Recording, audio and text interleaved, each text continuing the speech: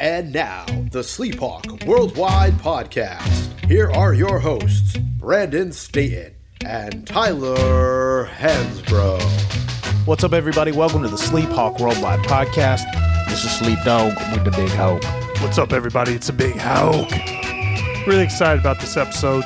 Before we get started, I just want to say that we're thinking about Kentucky. I got a lot of family that lives in Bowling Green, and I know it was a really tough weekend with the storms and the tornado that came through. Luckily, my family is all safe. Their homes are intact, but a lot of people lost their homes and lost their place of work, and I know it's a really bad situation. So SHWW is thinking about you, and I will be there in a week because I'm going home for the holidays. But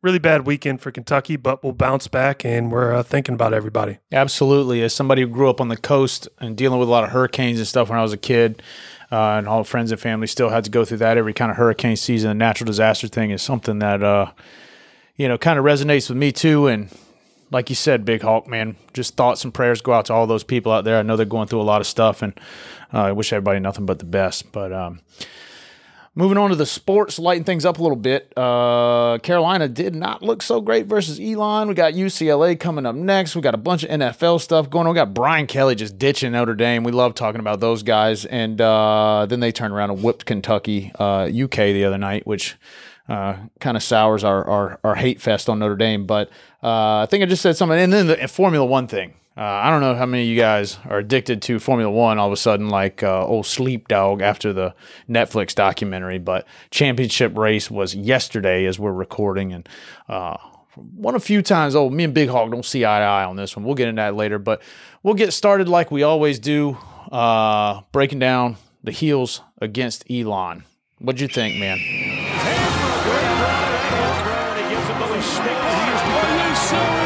They're celebrating at Franklin Street, baby. Honk, talk. The mission is to win them. We definitely won this one, but we could have done some things better. There's no such thing as a perfect game. So keep that in mind, but we definitely didn't play a perfect game. We had 11 assists, 16 turnovers. That's something that I've talked about when you play teams like Elon, especially around the break and you have final exams week. I think it's a tough time for students to stay focused and concentrated because you got a lot going on. You got the holidays coming up, and it's easy because Elon isn't a powerhouse. It's a university close by, and you could easily overlook them and catch yourself in a fist fight right there in the Smith Center against somebody you should easily beat. I wouldn't say it was a fist fight, but it was a little... Like a pillow fight. Yeah, pillow fight. 63-80. That's still... we didn't cover, but the great teams cover. We didn't cover. I think we've covered once. Maybe twice. I believe it's once. Yeah, but we didn't cover. Like I've said, when you play these games, a lot of people... what should we do? How should we play? You got to play your best style of basketball, and what you do, you got to be great at it. Okay, and that goes for if you're playing against the worst team in the NCAA or you're playing against the best team in the NCAA. You do what you do best. Okay, you learn as much as you can about the opponent, and you try to limit what their strengths are, and you try to know that. But also, when you come to play, you play your style of basketball, and I don't like that in sport where people just try to change the whole dynamic of the team. But when you play these games, obviously, we're much more talented than Elon. Sleep, I might be wrong. I think it was a little closer. I'm not sure on the score, but when you play games like Elon, internally, your focus should be on you. You try to limit your turnovers, you try to show up, and you try to do what you do best, and you come to play. We had, like I said, 11 assists, 16 turnovers. Obviously, we've talked about assists. We averaged 15 before the game. We want to get that up. I'd like to see it somewhere. Duke averages like 17 something. I'd like to see us in the 18, 19 category. That means we're sharing the ball and the chemistry is coming along. I thought Caleb played really good, 22 points, 5 rebounds. I thought Dawson played well too. What'd you think? Yeah, it's like you kind of look, we didn't shoot well and we turned the ball over a lot. Other than that, if you look at the box score, we we did well. We shot poorly from three. We shot poorly from the floor. I think if you even shoot mediocre, we're going to run away with it. They shot, marginally better from the floor than we did. And I think having 16 turnovers against a team like Elon, I mean, that's just something you got to clean up. And I think if you do that, if you got 10 turnovers and shoot 45% from the floor, I think you win this game by 30 points, which is what, everybody, probably should have expected out of it. So, I mean, again, at the end of the day, you come away with a win. And anytime these teams are coming up against us, you got to expect they're probably going to play about as well as they're going to play any other game, because they got nothing to lose and they got so much to gain, not in terms of like notoriety or anything, but like everybody's coming in there and this is like their Super Bowl, and that's a tale as old as time, but it's true. They do in a way, though. This might be the only time they're on TV. How many people North Carolina has such a nationwide following? How many times is somebody in California going to watch Elon that didn't go to Elon? I mean, if I'm playing for Elon, chances are you might have grown up in North Carolina, because let's just face it, they're probably not getting many players outside of the state, maybe. And, you go to Elon, but you've watched North Carolina your whole life, and that is your dream. So what you're doing is you're hyping this game up. You're circling this one on the calendar. This is all right. This is where we go. I've always wanted to play here. I've watched the great players come through there. I've been to many games. I'm at a small school, big stage, nationally ranked team, usually.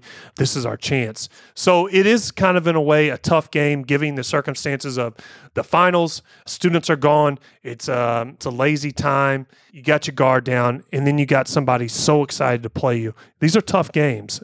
I don't want to write that off. Right, yeah, and especially, too, you still have to remember as a fan, right, that you're still talking about a bunch of kids that, like, this is like, I would imagine, you can obviously speak to this better than I can, but, from a rhythm standpoint, you're getting into you're getting way outside of what I would imagine is your standard routine, given the fact that you don't have, like, the class schedule's different and all this other sort of stuff. And you're still trying to stay focused and honestly take some of these opponents seriously. And sometimes that's got to be hard to do, depending on the makeup of your team, right? And we still have a relatively young team that probably just thinks that they can come. And quite frankly, they were probably on, autopilot this whole game. I mean, it never really was close, even though it was closer than it should have been. And, Elon is terrible, but they didn't look that terrible when they were playing us. They seemed coherent and played well, but you gotta learn, like, you're not going to be, I saw some people complaining today, and I was complaining last week that we didn't get back into the top 25. I think we came in ranked 27 in the poll today. And you're not gonna break the top 25 in a game like that. Like, you got to go out and beat the shit out of some of these teams, and then you got an argument. But you can't have a lackluster effort against a poor opponent and expect to claw your way back into the top 25. Yeah, and like we said before the season, this team has talent, but they're not talented enough where they just show up and they're going to beat teams. We've had teams in Carolina that, they're just so talented. They have multiple NBA guys, and they have the ability to, put it on cruise control and beat an Elon by 20. This isn't that type of team. They're not established yet. I think Caleb's playing well. Armando's playing well. But these are young guys that, they're sophomores. They're not junior, senior that have, like, built a foundation to kind of take a night off. And the thing with that is, when you get to that level, you understand that you got to bring it every night. And, they're still trying to work at that.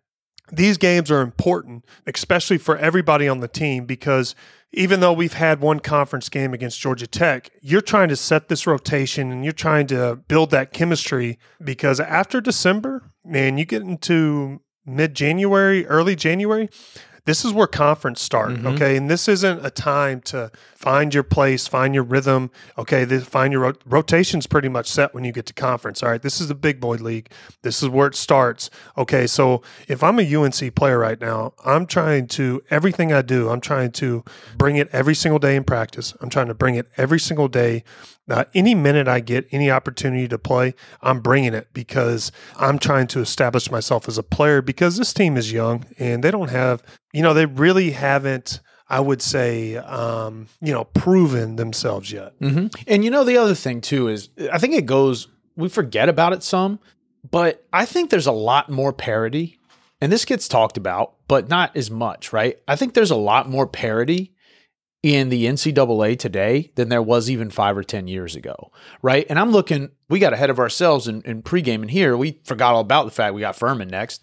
And I'm looking at Furman. They're, 7-3. They got this kid shooting 50% from the field, 18 a game. They beat College of Charleston, which we saw earlier is a great team, right? Beat them in overtime. There's some good, teams that no one's ever heard. I'm not saying by any means that Elon is good, and no offense to Elon. They're just outmatched in a team in a game like that, right?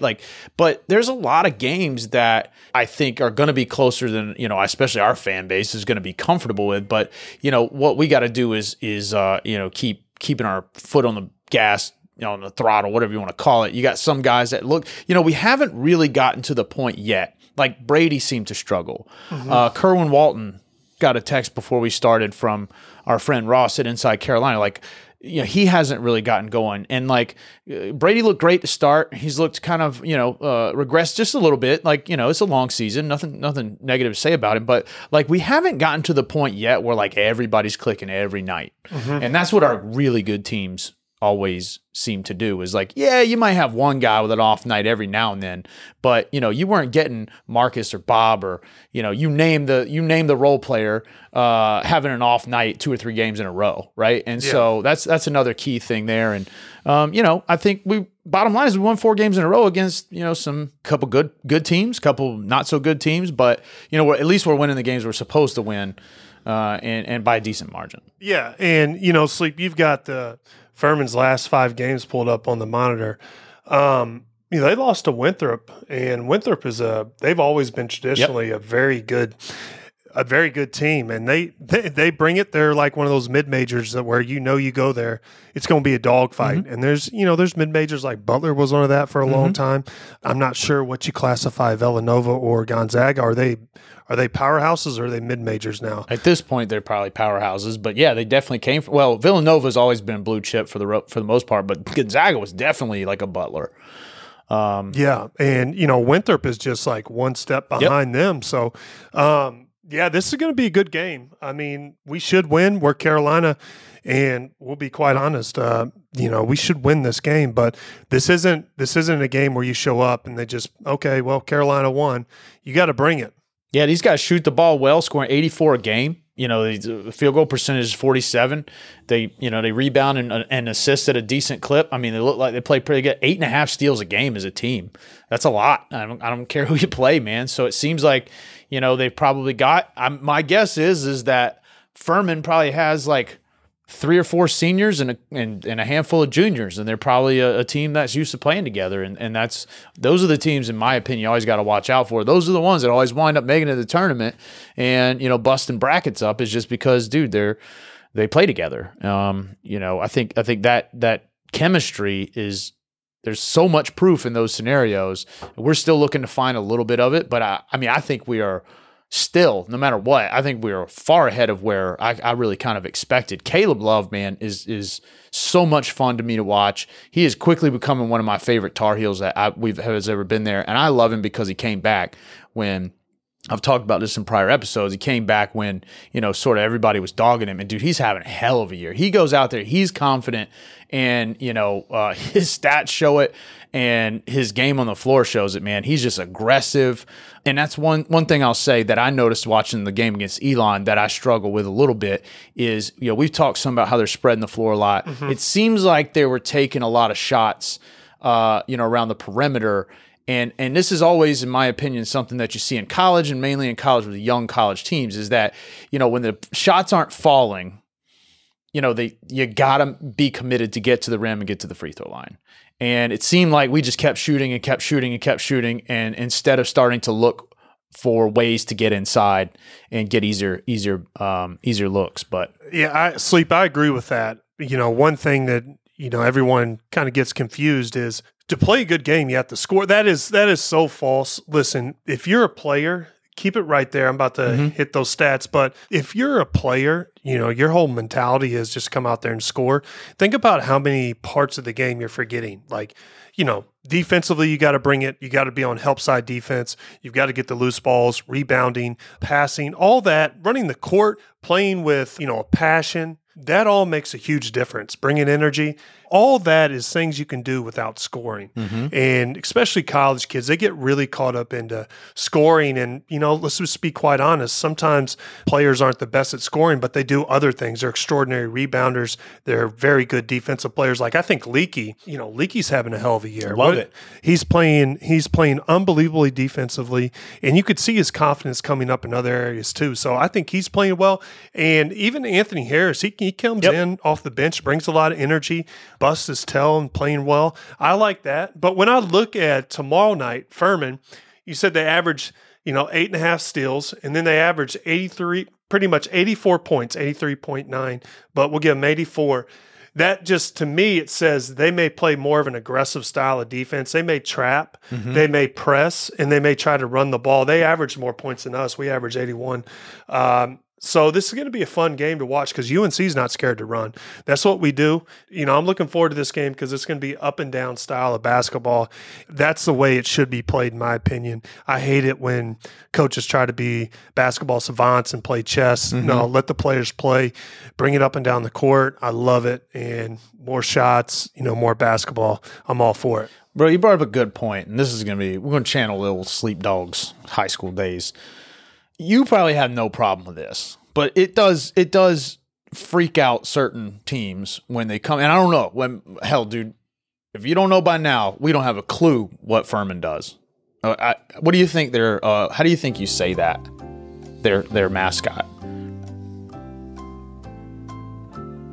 Poluludens? What is it? I'm guessing it's Paladins. Might be Paladins, but that sounds too much like Aladdin. Their little thing is a little Aladdin-esque little logo. Is that? Don't know what a Paladin, Pollutant. I know what a pollutant is, but yeah, not sure. My point is, we don't even know what they call them. How to pronounce them, much less what style of defense they play. But you mentioned the trap, right? And that just sent shivers down my spine, dude. Because when I was in high school and like a team would play like aggressive trap defense, it was like miserable, dude. Like, because you're used to just, everybody playing kind of a 22, like half court or whatever. What was it like? And I know when you're scouting the teams that you're coming up against, so sort of a little bit. They play zone, like Syracuse, obviously always plays zone, right? It throws you off your rhythm a little bit. But what was it like? Maybe not with you, but like with some of the guard play when you come up against a team that traps a lot. Because I just remember, dude, like now I played on some of the worst teams maybe that have ever held a basketball. But dude, the trap will really disrupt you is what I'm getting at here. And it's like a momentum thing. You break that trap 3 or 4 times early in the game and you run up about 15-4 and it's over. Like they got nothing else to go to. But they start, trapping you and getting you out of it's like, okay, maybe they're up 7-8 early or late in the first half or something. All of a sudden it has disrupted your entire rhythm and you need something to happen to get back into a rhythm. So from your standpoint, let's assume they played trap. Hell, who knows? How do you think that affects us? In general, how does it affect the trap basketball team? Well, when we played, if you remember Clemson, they had Oliver Purnell as their head coach. That was his whole style, is press and then trap and try to break your rhythm. But the thing is, we had Ty Lawson, we had Wayne Ellington, we had all these guys where, you put 2 on the ball, it's hard enough one-on-one. You're really leaving yourself exposed in other areas. And so you got to, you got to find the opening and you got to have people move. And then, moving without the ball is a huge deal. You got to move to open spaces and continue to move the ball. Then you'll you'll take advantage of the opportunity because they're at a disadvantage. Once you pass out of the trap, it's a mad scramble to match up. But the trap is trying to break your rhythm. To me, I think they would probably do more of a full court press if they're, scoring that many points a game and they're trying to speed the game up, which, is going to be really, really exciting. I don't know if anybody remembers Louisville with Rick Pitino. He did that, the full court, press trap the whole time. We played them my junior year in the Elite Eight. I think it was Charlotte. They had a pageant in the big in the middle.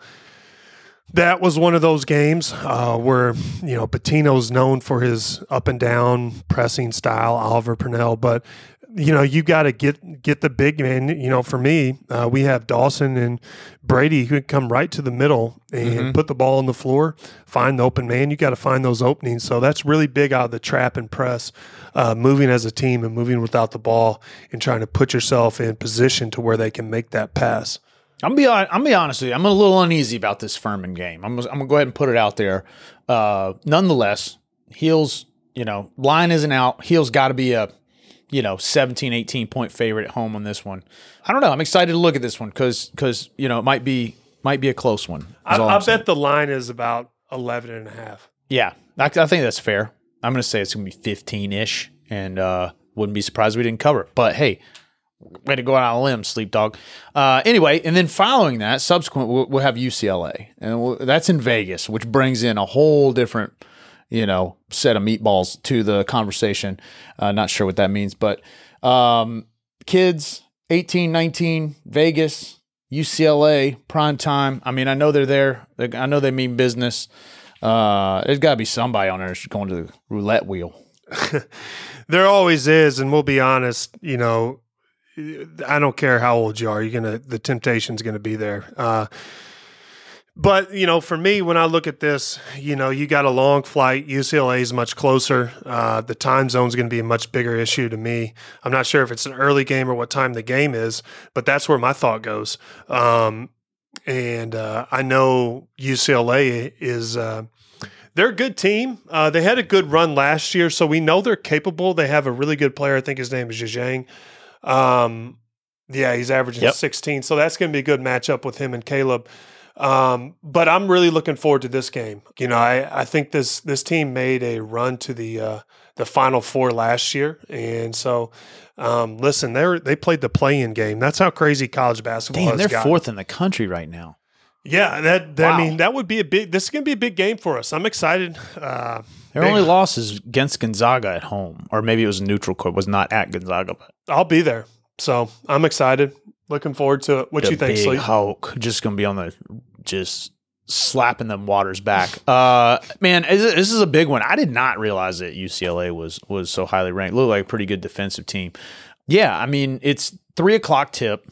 It's a Saturday. 3:00 in Vegas is 1:00 here. No, it's 5:00 here. So yeah, it's going to be, one of those weird deals. Like, I mean, that's an early tip on a Saturday if you're a college kid. Thinking back, I don't know how many days I got up before 1:00 in college.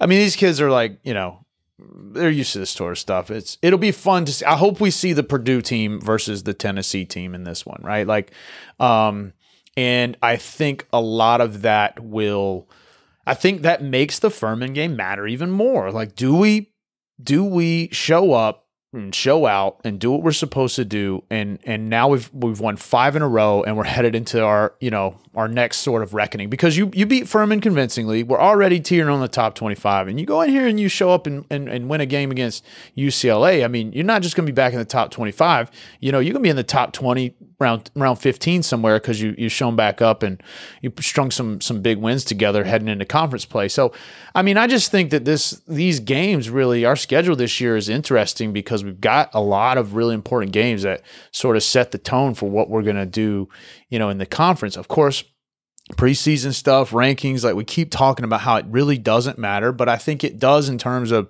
sort of the psyche of the team and the momentum that we're trying to build to sort of rebound from a couple, lackluster seasons. And we got to remember, like, most of the players on the team haven't had a lot of success here yet. And, this is a chance to really put a stake in the ground. Michigan was a great game.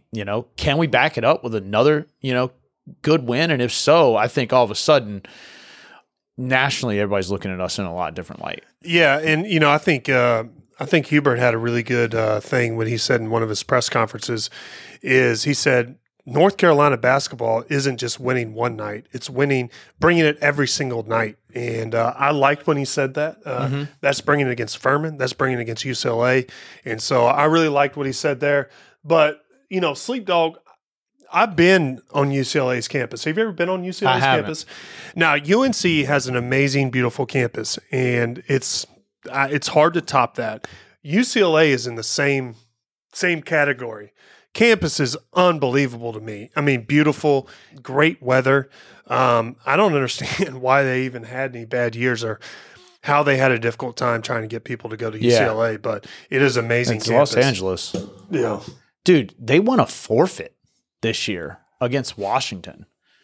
Like, all it says is, it looks, I'm like, Probably COVID. yeah, it probably was, but it's fascinating because it's like UCLA last 5 on the 5th. So last week, the week before last, they won a game, and it says it shows up as a result of 2-0. And I was like, well, that's got to be a mistake. And they won by forfeit, and I don't know why. But Defensive.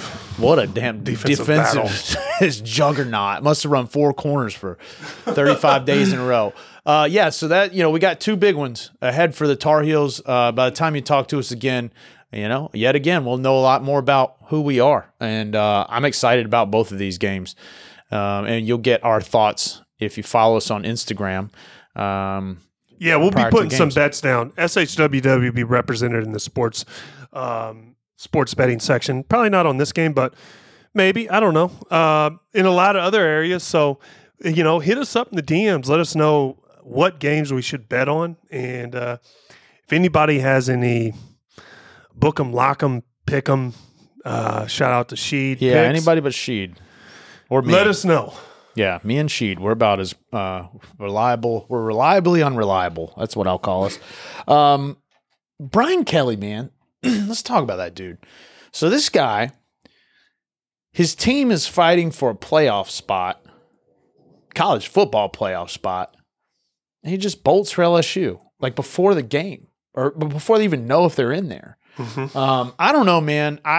That move to me, I get the move. Don't get me wrong. I mean, I understand. I know some people kind of argue, like, why would you leave Notre Dame?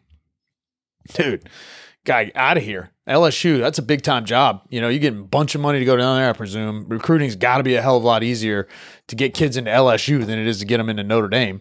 So I get the move. I just don't like it the way it went down. I don't know. We don't have to stay a ton Did you on ever it, you ever eaten gumbo? I think so. Did you like it? Mm-hmm. It's damn good. It's good. It's really good a in little Louisiana. spice to it, a little kick. It's really good in Louisiana. The weather's nice in Louisiana. Oh, yeah, it's real cool there. Campus is pretty nice. Mm-hmm. The football stadium's pretty damn nice. Probably state of the art. They play in the SEC. Notre Dame, South Bend. It's cold. Their mascot is a tiger instead of a leprechaun. So, I mean, South Bend sucks, man. Dude. I'll be honest with you. That place, like, good God, if anybody's ever, driven through South Bend, don't stop. Keep driving. Notre Dame alum. All right, it's such a great place. It's a really cool, I've been there. Believe me, my little brother went there, and I've been all through campus. I don't get it. It's got to be a hell of a school because why in the hell else would you go to South Bend, Indiana? For all the great things I said at UCLA, South Bend is not that great of a campus. They do have some good sports programs, but it just shows you full circle, how South Bend was this place to go back in the day. But now it's just it's a tough place to get players to go. And so I'm not sure why he left because it seemed like he had a really good deal there, and it seems like he had nothing to worry about. But I guess I don't know why he bolted for LSU. I think I know. I just Googled it.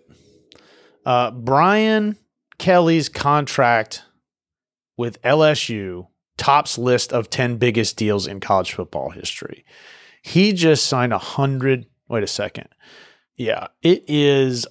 Kelly is due to make $100 million over the length of his deal with LSU for 10 years. Yeah, but the thing about that, though, with Sleep is I saw that, and he didn't even go back to Notre Dame and try to give them the option to redo his deal and negotiate. He was already set. He was gone. Now, the thing about LSU is they'll fire their coach within 2 or 3 years if he's not producing. So how much of that he'll see, I'm not sure. Dude. But, I mean, it seemed like at Notre Dame, if I'm him and I'm coming at from a business standpoint, I see what the outs are at LSU, and I see if I get fired in year 3, how much money do I make? Okay, so I could take that and I go back to Notre Dame. I'm like, listen, I want 7 years guaranteed and I want 10 million guaranteed whether you fire me or not. And I would see if they would do something like that. But I think he really got excited about LSU. And, you know, in all honesty, Notre Dame's a great school. They have a lot to offer. Rich football history, great place to go. LSU, the same thing. They've got a lot to offer, both schools. So it's a really good situation for him at the end of the day. Couple high-level things. First of all, I get it. I'm with you 100%. Like, at least go back. But, dude, it's easy to recruit at LSU. And Brian Kelly's a hell of a coach. I didn't realize how good of a coach he actually was. Like, everywhere he's been really, really good. $100 million. It says here it also includes a $500,000 bonus for every bowl appearance. Which is like, dude, Carolina's going to a bowl game. You get $500 to go to Duke's Mayo Bowl, you get $500,000. At LSU is near guaranteed. It says the Tigers have played in a bowl game in 20 of the past 21 seasons. I think the one they didn't might have been some sort of thing where they got in trouble and couldn't play. I could be totally wrong about that. But, dude, he's going to make a lot of money. I totally get it. And dude, that first Alabama LSU game, oh, boy, I would not want to miss that. That's going to be electric. Anyway, something else before we get out of here. I'm trying to look at how long we've been going on about this. So the Formula One thing, dude. So I don't know, for those of you, well, obviously, you know, we lean pretty heavy towards college sports and telling you how much we don't know about football. But I'm assuming that most of the people that listen to this podcast also have a Netflix subscription. Most people have a Netflix subscription. I'm surprised to learn how many people have watched the Drive to Survive Formula One Drive to Survive Netflix documentary. And if you're anything like us, we watched it, and now all of a sudden we are F1 connoisseurs. And so yesterday, as we're recording, Sunday was the 2021 championship. It all came down to Max Verstappen, all versus Lewis Hamilton, Red Bull, Mercedes. And dude, like, if you haven't seen this, I'm sure you've read about it, because it's one of those things where, like, F1 is still way out on the fringe, right? And it's still, like, not a mainstream sport, but Netflix has made it super interesting. If you haven't watched it, you need to. I don't care what you're interested in. You'll love this stuff. Dude, yesterday, the race is finishing. Lewis is just up big. I mean, there's no way. They're literally on TV talking about how it's a foregone conclusion with about 8 laps left. He's up by like 17 seconds. Unless this dude's tires just explode, and probably more than one of them, he's going to win. And some dude crashes that's totally irrelevant in some other turn, and they have to bring out a whatever they call it. Not a pace car. They call it like some other kind of thing, right? So everybody's like, the race is, there's certain rules to how this works, allegedly. Apparently not, and as it would turn out. So at the end of the race, I mean, they basically, essentially, I'm dumbing this down for my own sake, let Max Verstappen, let him pit, let him get fresh tires, which in Formula One is like, you know, like might as well have a space shuttle at that point. Mm-hmm. And they let him right up on the back of Lewis's bumper. And they say, we're not going to finish this. We're going to let these guys, quote unquote, we're going to let them race it out. And at third point, you're basically like tying Lewis's leg and arm behind his back and dropping the green flag for one lap. And as soon as the lap goes, Max, bam, hits it, goes around him and wins the race. No questions asked. And dude, we got heated. I did not realize that the Big Hawk was a Max Verstappen fan, but it was a heated exchange. Old Big Dan, I was very rarely my own Cam's side, or his Cam on my side, I should say. But dude, we disagree on this one, man. I thought they literally tarnished the entire sport in the season and how they handled it. Well, little backstory on this one is this was for the World Championship, not only the race. So it came down to the two drivers, Lewis and Max. I had watched the Drive to Survive series, and I loved it. I highly recommend it. And it's really cool to follow F1 and see all the cool places they go. And, you know, when you watch the Netflix series, you can, you know, you kind of get a feel for the guy's personality and, you know, what they're about.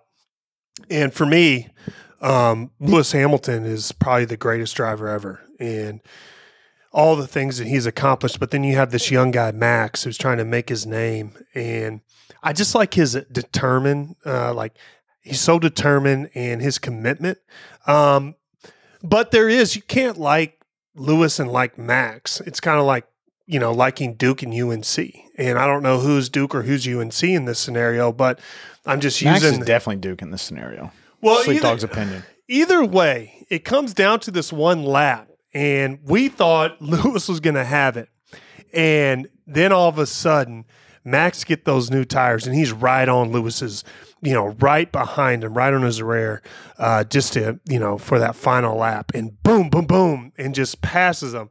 And then we have one other buddy, Big Dan, who happens to be a Max fan. And I think the, big part of the reason we're such, Verstappen fans is because they're Lewis fans, and that it drives them crazy. How can we pull for this guy?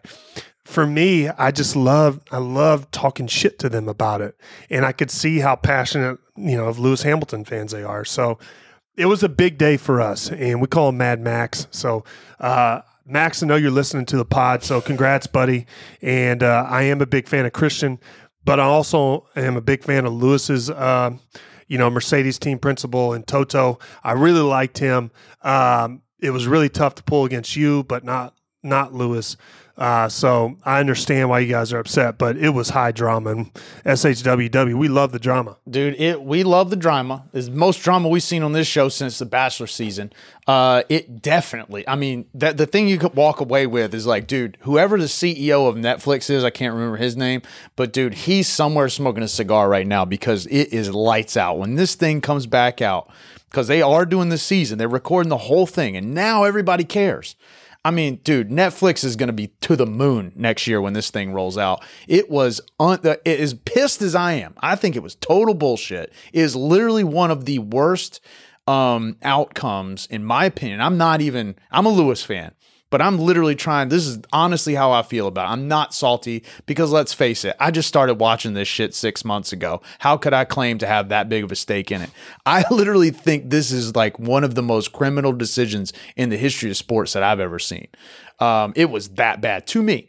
But there is no doubt about it that the damn storyline on this is just holy shit, man. I can't wait to watch that documentary. And there's few things in sport where there's so many personalities, and sometimes you just see things that you're just like, there's no way they can do that, and it just makes you laugh. And you get a lot of that in the personalities in Formula One. And I think one of my favorite tweets that I saw in a long time was years ago, there was this driver who had lost a race in Monaco. Oh, yeah. That was Kimi Räikkönen, whose last race was yesterday. Yeah. And so anyways, something happened, engine, whatever. Well, anyways, during the race, you could see him chilling on his yacht in his hot tub, just slamming beers and smoking a cigar. And I just thought it was absolutely comical. And probably watching the race on his big screen, it was hilarious. Yeah, these guys make so much money. They're so they have ardent fans because it's it's global, right? Like there's a lot of European influence there. There's so much money involved. It's just really, really fascinating.